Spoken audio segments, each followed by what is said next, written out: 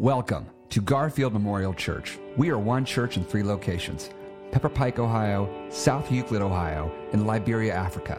Together, we seek to widen the circle through our core values of diversity, safety, authenticity, growth, and forgiveness.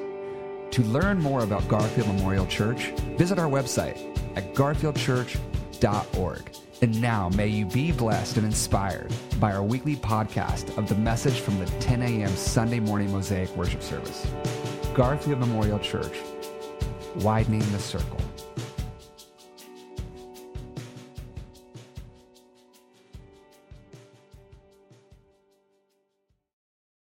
It's good to be with you here in person in Pepper Pike, and also those of you worshiping with us online who just went in the dark.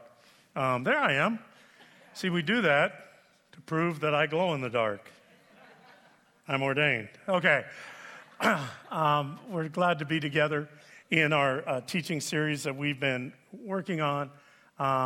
Questions that Jesus asked. We're going to jump right into that. I did want to do a little bit of housekeeping. There we go. That, as Leilani shared, one of our Connections pastors, Easter, we've been watching our in-person attendance, and it keeps to bump up. So we want to, on that Sunday, offer 2 worship times for Mosaic to make sure we don't overrun any one of our services. So take your choice. You want to come at 10, you want to come at 11:15. I've talked to Dre, I've talked to the worship team. I'm probably going to stink at it today, but on Easter, I'll get better. We're going to really streamline our services to be an hour those Sundays. So, we want to celebrate our Lord, but we also want to accommodate as many folk as we can. We do have an upper lot in the back. That's where we and the staff park each week. Easter might be a good day to do that, or if you see our attendance going up, you walk right down the upper lot, and you're right here into our main lobby, and that's an optional way for us to receive more and more friends. So pay attention. Next week, I am so excited. I really am. Eric Stensland is coming. He's a photojournalist, a nature photographer from the Rocky Mountains. He is an author. This man has an incredible testimony. I tell you, in 2023, when you guys got tired of hearing about how I was hitting the wall, I was so beaten, so battered. When I went out to Colorado for my son's wedding, went up and spent a couple restorative days. It was only 2 days, but it was amazing just getting away, getting up in the mountains, how it began to restore me.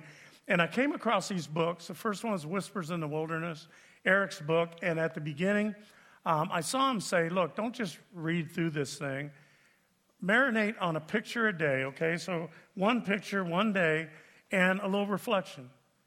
And I did that for 168 days, 168 photographs. I came home from Boulder. I would go on my back porch.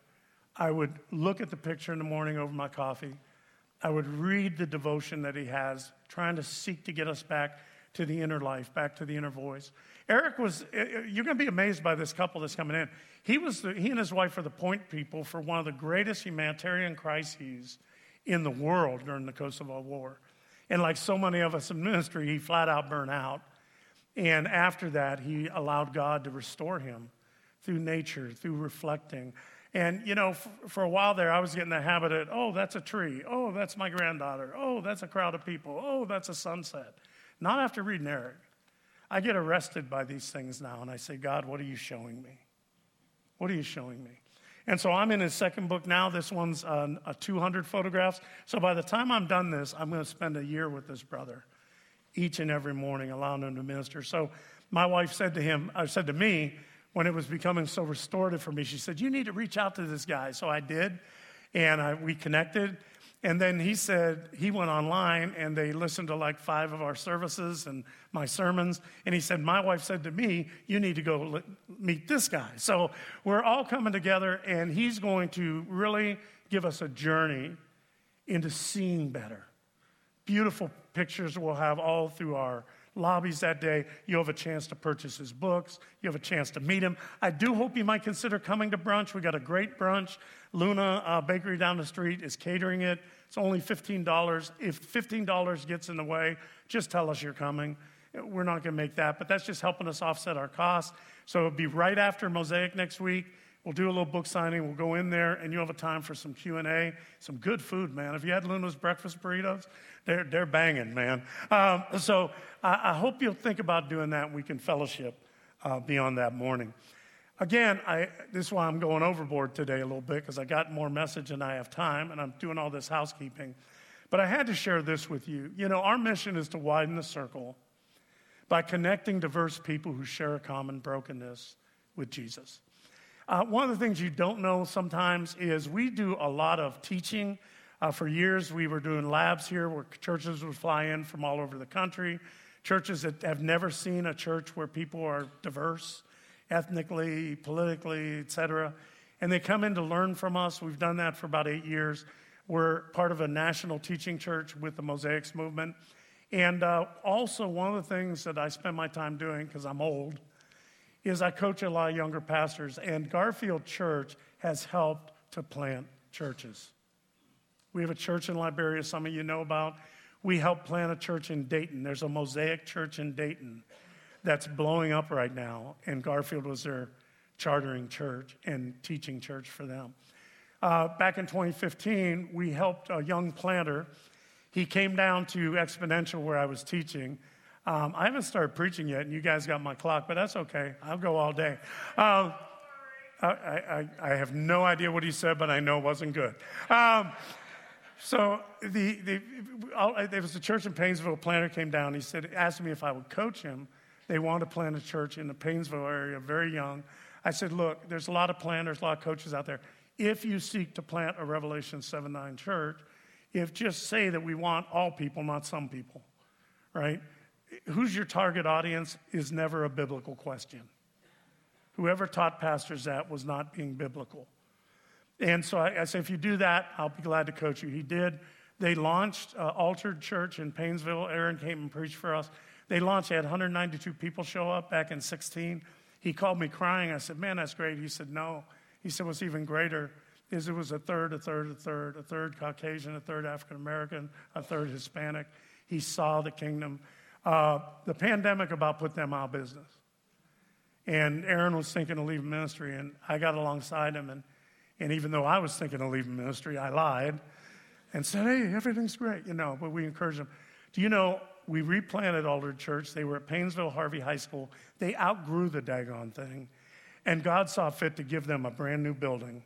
And they're launching next week. They're launching next week. Next week, they're launching in their new building. We went ahead, we've purchased them baptismal pool, we funded their office, we fund their children's ministry, we sent them all the equipment they need to make sure their launch goes online, about $1,400 worth of cameras, et cetera. And Aaron wanted us to see this, and I think it's an important way for you to see us widen the circle. Good morning, Garfield Memorial Church. My name is Aaron Kyler. I'm the pastor of Altered Church in Painesville, Ohio. And maybe you remember me because back in 2015, I gave my very first big boy sermon at your church. Altered Church launched in 2015 largely with the support of your church. Not only did you let me preach, not only did I get coaching from your pastor, Chip Freed, but your church also provided prayer and even gave us our first baptismal, a baptismal just like yours, and we baptized hundreds of people in those waters. Altar Church, we launched back in 2015. We called it a church for everyone, and we were diverse in every single way. A young church, a beautiful church full of worship and passion, a church that was reaching many people in the community who otherwise would never come to church. But just like probably your church and every other church in America, the pandemic put the brakes on momentum, and we almost didn't survive the pandemic. There were times that I didn't think I could continue as a pastor, but we held on, we kept going. We met at high school, and then we met at the middle school, and then we met at the Outdoor Y. We met on the campus of Lake Erie College. We kept moving forward in faithfulness and persistence. And you know what?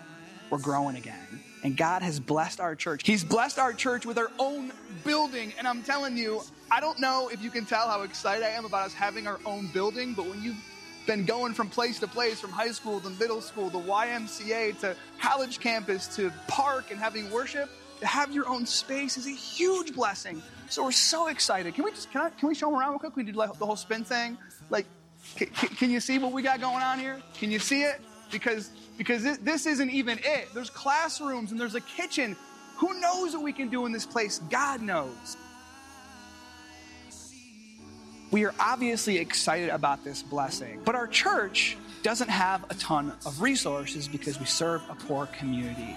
So do you know how you can help us? Well, first of all, and most importantly, you can pray for us, diligently pray for us, maybe even once a day for a week. I know God will move mountains with those prayers. Also, drop us a message, an encouragement. Shoot us a text message or an email. Just let us know that you're behind us and you support us. That means the world. There's also other ways that you can help support Altar Church, and your pastor will tell you how you can do that. But please keep us in your prayers and in your hearts because we need the support of God's people. Thank you so much, Garfield Memorial, for always supporting and loving our church. God is going to make a move in our community through this church because of your faithfulness and prayers and love and enduring support for us. So pat yourself on the back. Garfield Memorial, our church, Altar Church, is an example of you widening the circle. God bless you guys. Have a great Sunday. How about that? Look at God. It's good to know what your giving supports sometimes. It really is. You know, I know you give and you trust us in leadership, but we do not hoard money here. We don't stockpile. We basically said whatever is given to us, it is our job to always be $1 short and to put everything we have into mission and ministry. And so I just had to share that with you. Okay, let's jump in now into the questions Jesus asked. Last week, we started looking at this. At Garfield, our first core value is safety. We want to be a safe place for people to search. We don't grade each other or where we are on the 8 paths to enlightenment or whatever those other religions talk about. We come in and we're at different places spiritually sometimes. We're at different places emotionally. We're as different as God created differences. Our fingerprints say that, never before, never again. And we honor that. Some of us worship like me. I dance around the room and shout at the top of my voice. And others, you go into deep, deep reflective prayer. And which one is right? Jesus says, yeah, man, it's good. And so we want to be a safe place to search. We want to be a safe place to think. I talked about that last week. Don't buy into preachers that tell you to check your brains in at the door and to just swallow hook, line, and sinker. You know, God said it, that settles it. Jesus says think and ask and seek and knock. And Jesus comes to us with questions. We talked about that last week. 305 questions. There's not that many words of Jesus preserved in the Gospels, and 305 of them were questions I shared last week. They're never close-ended questions. They're not, things you can say yes or no or fine. They're open-ended. They're counseling questions, because how many knows he's a wonderful counselor? And he asks these questions to pull out of us and to seek and to search and to find. And today we have this question, this interesting question that Leilani read for us. I paraphrased it this way. It's Mark chapter 2, verse 8. Jesus is basically saying, why are you thinking these things about me? How he literally asked it in Mark is he said, why do you raise such questions in your heart? And the questions they were raising were, who is this guy? Who is this God? What's he all about? And frankly, when Jesus showed up, everybody was happy. There was a lot of praising, right? And by the time he keeps showing who he is, who he really is, who God is, people get confused, people get shocked, and the religious leaders get murderously angry. And I want to look at these reactions that we have in this story. But before I do, this question is so important, and I've been trying to look at what's the culture saying, what's the world around us saying, what are some of us saying, what do we think about God? What do you think about when you think about God? A.W. Tozer once said that I'm trying. Did I turn off? No? Oh, there it is. What comes into your minds when we think about God is the most important thing about us, right? What we think about God really, really matters. So I saw a survey that was done after the pandemic, and there was a group asking these questions. What do you think about God? It was very Western-based. It wasn't Africa, Asia, South America. It was Western Europe. It was North America. But they went through and began to say, what do you think about God? And they had a wide range of people. Some claimed to be Christians. Some said they were agnostic. Some said they were nothing in particular. That's the group that's growing the fastest in our country, you may know. It was interesting when they were asked, what do you think about God? Either you could say it or you could draw a picture. I just thought it'd be good for you to hear a little bit what the culture's saying out there. So a 34-year-old Christian man in the UK, he said, every time I picture God, I think of this massive person with this huge, great beard. A 53-year-old Christian woman in Germany said, I think of a higher power. And by that, I mean something along the lines of energy, more like a guardian angel. To me, God is also not just one, but several. When I pray to my guardian angels that surround me rather than praying directly to God. Somebody has said that they're nothing in particular. A 35-year-old man here in the States said the characteristics of God are moss on a crisp Sunday morning in a park under your feet. And there's nobody else around. It's gorgeous. I want to ask Eric about that one last week. I did hear Jesus say, I am the vine. Maybe he said, I am the moss. I don't know. I don't know. For me, it's kindness as a Christian man in Spain. Goodness in the broadest sense of the word, good. And then as I'm very fond of my family, I think it's a super father. He's there when you need it. 34-year-old man said, it's the concept of a panoramic view. 20-year-old agnostic said, I tried to draw God. I didn't really know how to draw it because I guess my idea would be that God is outside matter, space, and time. So it's not a physical thing like people were saying. So I just did a squiggle. I had to Google squiggle. Do you know there's such a thing? Squiggle. I don't know what it is, but it's there. Kind of looks like the Big Bang, I guess.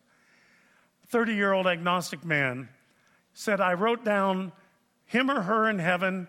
I drew a stylistic picture, not strictly traditional. When I was done, it looked a little like Whoopi Goldberg. Another woman, nothing in particular. I'm very science. I don't necessarily think all Christians genuinely believe there's a man sitting in the clouds in the sky that created the planet. An atheist said, a 26-year-old, of course people should be able to believe in what they want, but for me it just doesn't exist. For me it's not logical. In my head it's just not logical. I haven't experienced anything. Maybe if I did experience something, then I would see it. But one can always change. Several, nothing in particular, several of, younger people, when asked, what do you think about God? They said nothing in particular. And the final one just kind of got me a little bit. There's a woman in France, a Christian, 32 years old. I'd really love to believe. I see how much it helps many people. I can see the help that it can bring. Unfortunately, it just hasn't done that for me. And so for me, God is just a story. Christian Smith wrote a book called Soul Searching, and in the book, he summarized perceptions of God that he felt are prevalent in the church and in contemporary culture in America. Here's what he wrote. He said, many and most young evangelicals believe in what could best be described as a, quote, moral therapeutic deism. We could also call this viewpoint the Santa Claus God. Moral implies that God wants us to be nice. He rewards the good and withholds from the naughty. Therapeutic means God just wants us to be happy. And deism means that God is distant and not involved in our daily lives. God may get involved occasionally, but on the whole, God functions like an idea, not a personal being actively present in our world. This is the version of God, Smith writes, that's prevalent in our culture and in our churches, often without realizing it. Oh, good Lord, help me. My wife, Trey, rescue me. Often, thank you. I'm like Dumbo with this magic feather. I can't fly. Often without realizing it, every culture quietly molds and shapes our views of God. But we can't grow in our relationship with God when we insist on relating to God as we think God should be. That's why our surrender to God as God is, as revealed to us in the scriptures and the Bible, is so important. Otherwise, watch this, we will continue to have a God of our own imaginations. And embarrassingly, our American God is an obese, jolly toy maker who works one day a year. What are you saying about me? So the story of Mark gives us a story about who God is. And Jesus is challenging him. And you've got all these ideas in your head about who I am, a squiggle, Whoopi Goldberg, moss on your shoes, energy, an idea, Santa Claus. But you don't know me. So I read Isaiah, read the prophets. They're yearning. And Isaiah says, have you ever heard such a thing? He said, even farm animals, the oxen and the sheep know who their master is, but my people don't know me. Jeremiah said, what is it that you find worthless in me, that you chased after worthless things and became yourself worthless? Micah says, God speaking to us with, what did you grow weary of me? When did I become boring to you? Just an idea. Right? And so we see Jesus showing up. Now, this is Mark's gospel. He's the earliest gospel writer. He's writing down testimonies now when many of the first eyewitnesses are dying off. And so the gospels were written so that we would have a record of what Jesus really did, what he really said. And at this point in the story, things begin to become unsettled. Everybody's not happy anymore. Now people are confused. Now people are shocked, and even as the religious leader's angry. I had a seminary professor told me, if you ever read a Bible story like this, do it this way. Read it from perspectives of somebody in the story. So the woman dragged out, caught in adultery. Of course, they don't penalize the man. It's the same way today. Let's stone her. She committed this crime. Read that through the eyes of that woman. Drug out, humiliated, unjust, and read that story. Do you see it? Now go back in. Read it this time from the perspective of those who were holding the rocks. Have you ever held rocks? Have you ever thrown judgment somebody's way? Read it that way. Now go back in and read it through the eyes of Jesus. Do you hear how rich that is? I practice that in my reading. So I'm going to do today 3 perspectives from 2 individuals in the story and for us reading the story. Seeing the story through the eyes of the man on the mat. Okay, we're going to start there. What shocked and confused him? Seeing through the eyes of the readers, all of us today and through the years who've read this story, and to be honest, a lot of people have been confused and shocked by it. I'll tell you why. Then thirdly, through the eyes of the religious leaders who are utterly shocked and even murderously angry. So let's start with that. First, the confusion and shock of the man on the mat. The man said, son, your sins are forgiven. We're going to read that line 3 ways. Now, first off, our translation this morning said, child, your sins are forgiven. That's really not a good translation. I'll tell you why. I really appreciate inclusive language. I need it. When people say to me, well, God loved man, I go, and women? Like, if people say man and they mean men and women, I'm confused. I'm sorry. You need to help me. But in this case, it isn't child, it's son. And if it had been a woman, he would have said daughter. He is getting extremely personal. Son, your sins are forgiven. Next one, we're going to go, your sins are forgiven. And the last one, your sins are forgiven. Here's the man on the mat, right? Here's a person who will stop at nothing to get to Jesus, right? Can you imagine that? They cut a hole in the roof. Can you imagine if that happened this morning? Suddenly a crane starts to lower. I had this happen to me. It was several years ago. It was pre-COVID. In the sanctuary during our heritage worship, a bird flew in from outside in the summer and got into our sanctuary and started to fly around. And, I stopped. I'm like, okay, it's a bird. We've seen it before. And I tried to keep preaching. And all people heard from me that day was blah, blah, blah, blah, blah, blah, blah. I should have just shut up. Because I was preaching to people that were going, Satan can distract us so easy. All he's got to do is send a bee into a picnic, and Billy Graham could be there, and we wouldn't hear a thing. We are so easily distracted. Can you imagine if the roof went open this morning? I couldn't preach through that. I would be too, right? Why is he so desperate to get to Jesus? Why is he so desperate to get to Jesus? Somebody tell me right now, why was he so desperate to get to Jesus? To be healed. He's got a problem, right? He's paralyzed. And everybody seems to know it, except Jesus, right? Here he comes down this whole situation. And Jesus doesn't walk over to him and say, be healed. He walks over and says, son, your sins are forgiven. Now, if this guy was from Cleveland, he would say, Jesus, like, that's very nice. Thank you for that. I didn't need a devotional. I'm here for a particular reason. And it seems like everybody in Cleveland, Ohio knows why I'm here except you, right? He said, I have a more immediate problem than having my sins forgiven. And Jesus says, no, you don't. That's shocking. That's confusing.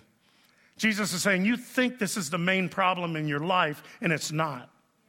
I know that you're suffering, and I'm going to deal with that. I know that things have happened to you that aren't your fault, and I'm going to deal with that. But there's something deeper going on. You see, he's saying, if I heal you right now, you're going to get euphoric because you've been saying all along, hey, if I just get that, and every one of us in this room is doing it, including me. If I could just get that, if I could just get that situation, just get that relationship, just get that thing, then I'd be okay. Then I'd be happy. Then I'd be secure. Then I'd be safe. And Jesus said, I can give it to you, and you're going to say, oh, I'll never complain again. Everything will be great, and I'm going to tell you, give it 3 months. Give it 3 months. Claudia Heimel is a writer in New York, and Cynthia Heimel, and she was a chic writer. She's no longer living, but I remember back in the 90s, I think I read an article. We were in New York, and she was kind of chic in the Broadway scene, and she would go to the upscale bars and restaurants, and she was a who's who writer. And she talked about meeting struggling actors and actresses, waiting tables, tending bars, and she knew 3 that had actually made it. If I can just get famous, man, I'll have it. And she wrote something very interesting. She said when they were just struggling actors like the rest of us, they were kind of normal people. But when they got what they always dreamed for, they became awful. And here's what she wrote. She says, I pity celebrities. No, I do. Celebrities were once perfectly pleasant human beings, but now their wrath is awful. You see, they wanted fame, they worked, they pushed. The morning after each one of them became famous, however, they wanted to take an overdose. Because that giant thing they were striving for, that thing that was going to make everything okay, that thing that was going to make their life bearable, that thing that was going to provide them with personal fulfillment and happiness has happened, and they were still them. The disillusionment turned them howling and insufferable. See, all of us have something that if I just get that, then I'll be happy. If I can just get that, then I'll feel safe. I'll be okay. Do you realize when you talk that way, you are saying, if I can get that, that will save me. So we're going to a Santa Claus God, Jesus, and saying, if you could just give me my Savior, I'd be okay. We're trying to use him to get our saviors. And Jesus said, I don't want to give you your saviors that are going to leave you empty and hollow. I want to give you me, the only Savior, right? The true Savior that if you get me, I'll fulfill you. And if you fail me, I'll forgive you. And there's no Savior that we can find in these earthly containers that can give that to us but him. Every one of us is building our identity on something, and Jesus said, if it's not me, it's going to fail you, it's going to leave you. It's not just about being healed of this or getting, this achievement or getting that perfect relationship or whatever. You've got to get me. I've got to be it. See, we think the biggest problem we have when we go to God and we go to church is we want God to give us our saviors. And Jesus said, I am your Savior. Right? You've got a bigger problem than that. Let me share this. I'll try to be quicker on my final 2. But this is very personal for me. You ever read the Narnia Chronicles, Lion, the Witch, and the Wardrobe? I know they're old. C.S. Lewis, all the various chronicles. I love those books. Lewis basically took the gospel And Aslan the lion, right, you know, is Jesus Christ. He's the Christ figure. And he tried to share the Gospels in ways that all of us in our elementary ways could understand it, where children could understand it. Actually, my favorite character in all the Chronicles comes from the third Narnia Chronicles. It's called the Voyage of the Dawn Treader. Anybody out there saw it or read it? Few. It's not the most common one. But there's a character in that story. His name is Eustace.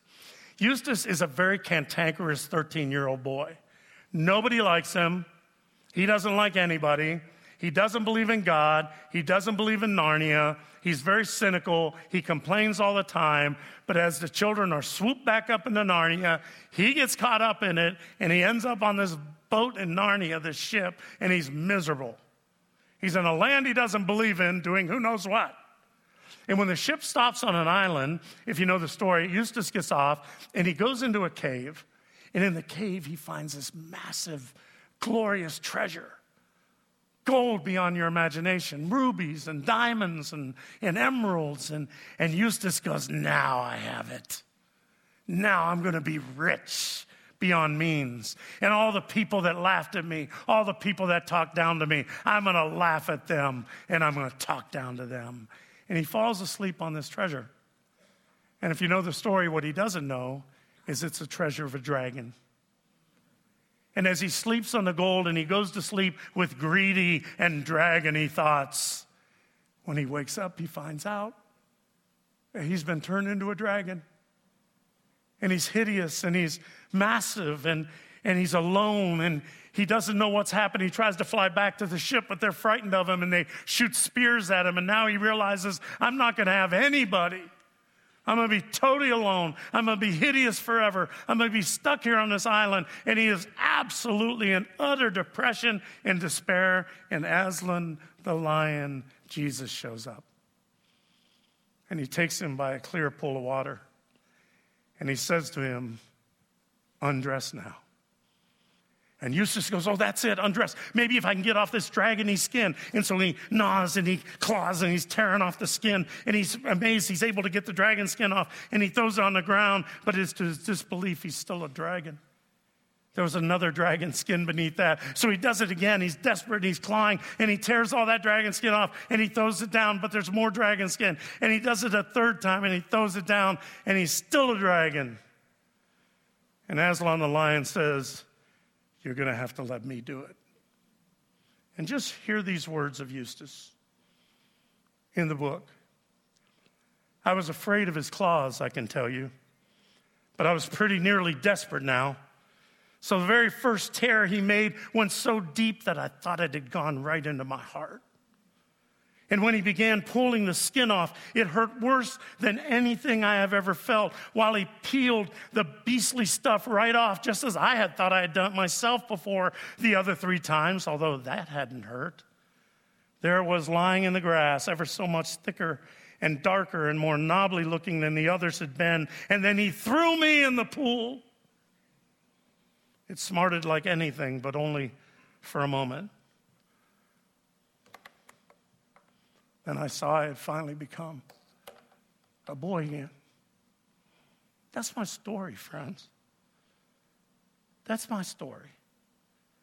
You know, there was a day Jesus came into my life and started to undress me. I used to be a little boy. I kind of become a dragon.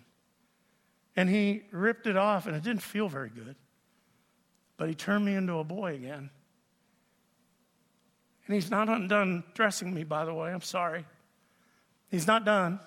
I've learned through the years there's a lot of layers down there, amen?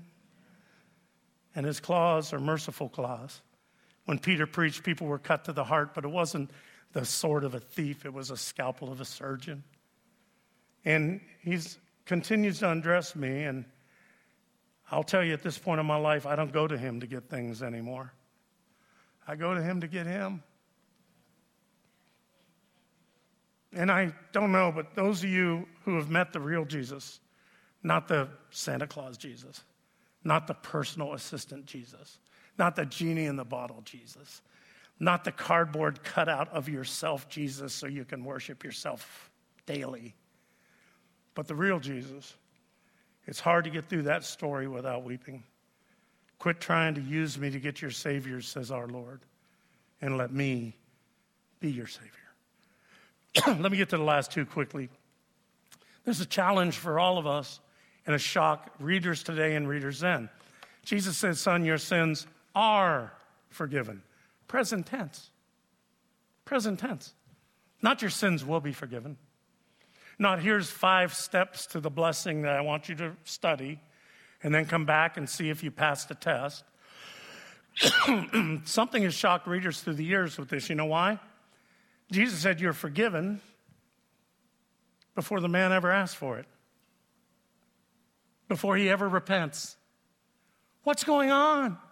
Have you ever read the rest of Scripture? People, Bartimaeus, Jesus, son of David, have mercy on me. People ask. We're called to repent, right? Not this guy. He's not looking for forgiveness. He's looking for help to a problem. He's desperate. And do you know God is so eager to love us in Jesus Christ? Yes, he has claws. Yes, he's a real Savior. But he is aggressive with his grace. This man, just the impulse that he's desperate enough. Do you know you just have to ache in his direction? You just have to start taking what's really been keeping you up at night and don't just go to a preacher or just don't go to a church, but go to him and say, God, I don't know how to believe, but help my unbelief. And you'll find out that he is a lion. You'll find out one who's been chasing for you before you ever looked for him. One who's been hunting you down. Jesus is so aggressive with his grace, so relentless and reckless with his love, that just on the impulse of this man's desperate heart, he's eager to give it to him. And he never asked for it. Oh, there's a blessed assurance in that, friends. That does our Lord and Savior have claws? Yeah. Is he going to undress us and make us face the beasts in our basement? Yeah. But he is a God that sees all there is to see about us and pursues us relentlessly. When Eric comes here next week, he's going to show us God even pursues us from nature, right? Psalm 19 says the heavens are telling the glory of God. His creation is speaking his handiwork. And I'm going to tell you, God will chase you down in sunsets. He'll chase you through a close friend. He'll chase you through the innocence of a child. He will chase you through a sermon or a song. He has more ways to reach you than you have ways to reject him. He is persistent. He is absolute. He is unconditional. He is relentless until he brings his children home. That's why I love the story of the prodigal son. Here's this boy went off in the distance. He had squandered everything. He had flat out blown it. How many of you know when you blow it, you start rehearsing your prayers? Before I go see God, I'm going to polish this thing up a little bit. Before I go home and see mom and dad, I'm going to have a decent excuse, right? Before I crawl back into my friendship circle when I have betrayed them, I'm going to have a treatise. And what did that boy do? He rehearsed. Oh, Father, I have sinned before heaven and before you. I am no longer worthy to be called your son. Treat me as one of your hired servants. Right? Can't you imagine this kid coming back all the way just so you're on the bus stop? Oh, Father, I see. He's rehearsing this thing, man. I got to have a good prayer when I get home or Dad is going to kick my tail, right? He's going to keep the no vacancy sign on the door. And when that boy just got even close, God jumped off the porch and ran to meet him and threw his arms around him and kissed him, which was the act of forgiveness before he ever lifted the prayer. You don't understand how relentless God is to reach us. Can you imagine that boy? He's being forgiven. Oh, Father, I'm not worthy to be. Hey, bring a robe. Bring the ring. My son is home. I'm no longer worthy to be your son. Hey, get the fatted calf. We're going to, treat me as like, shut up, kid. You were lost and now you're found. You were dead and now you're alive. Come on in to the party together. You need to understand.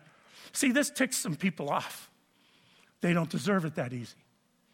I don't deserve it that easy. I love what Marindale Engels said. She said, I have a point of view. You have a point of view. God has view.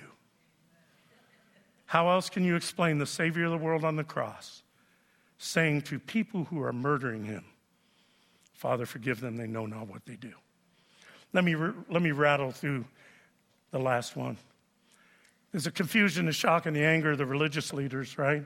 Because he said, son, your sins are forgiven. This is blasphemy. They're right. They said no one can sin, forgive sins but God alone. That's absolutely correct. And do you realize the claim that Jesus is making when he does this? See, what authority does he have to forgive sins? Let me pick up my buddy Dre down here since he picked up my remote.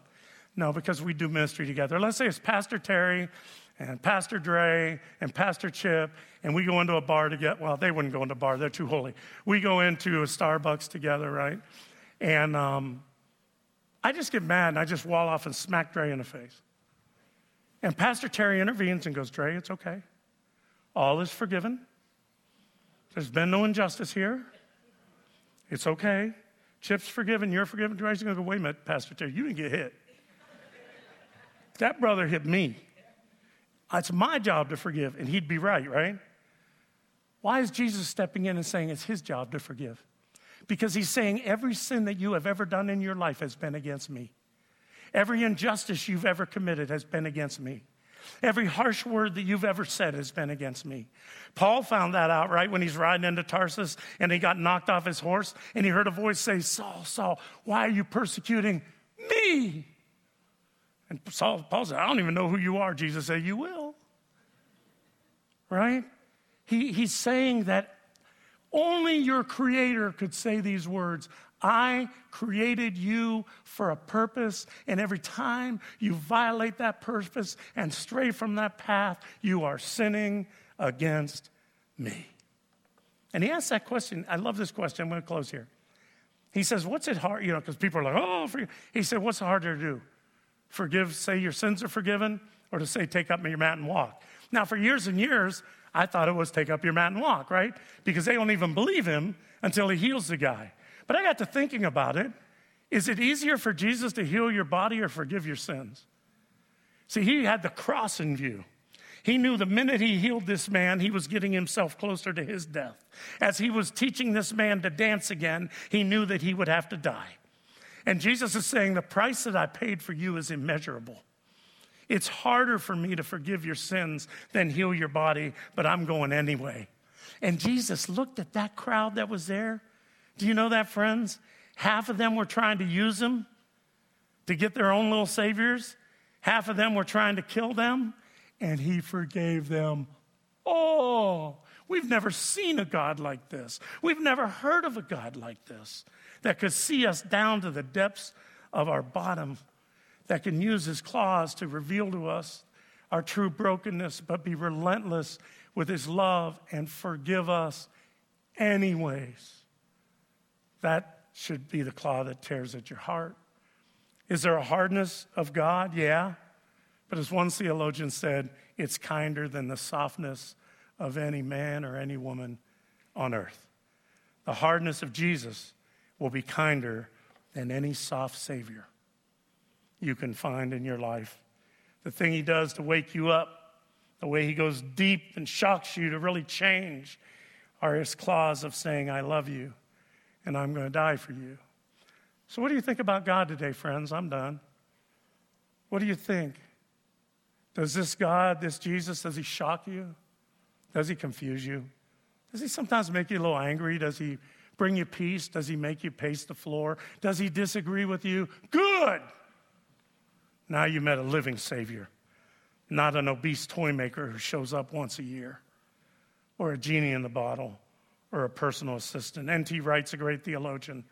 They said, what will you tell your children on your deathbed? He said, that's easy. I'll tell them, look at Jesus. And here's what he wrote. The person who walks out of the pages of the gospel, the person who walks out of the pages this morning of this story to meet us is central and irreplaceable. He is always a surprise. We never have Jesus in our pockets. He's always coming at us from different angles. If you want to know who God is, look at Jesus. If you want to know what it means to be human, look at Jesus. If you want to know what love is, look at Jesus and go on looking until you're not just a spectator anymore, but you're part of the drama that has him as a central character. We're going to take a moment we've been doing Selah moments. We're going to do those clear up to Easter. If you're with us online, I hope you'll take a moment too. If worship's over for you, that's okay. But we want to really ground ourselves for a few minutes. Selah is what they shouted during the Psalms, to say stop and think about what you've just heard. Some of you needed that challenge today. You need more than what you thought you needed.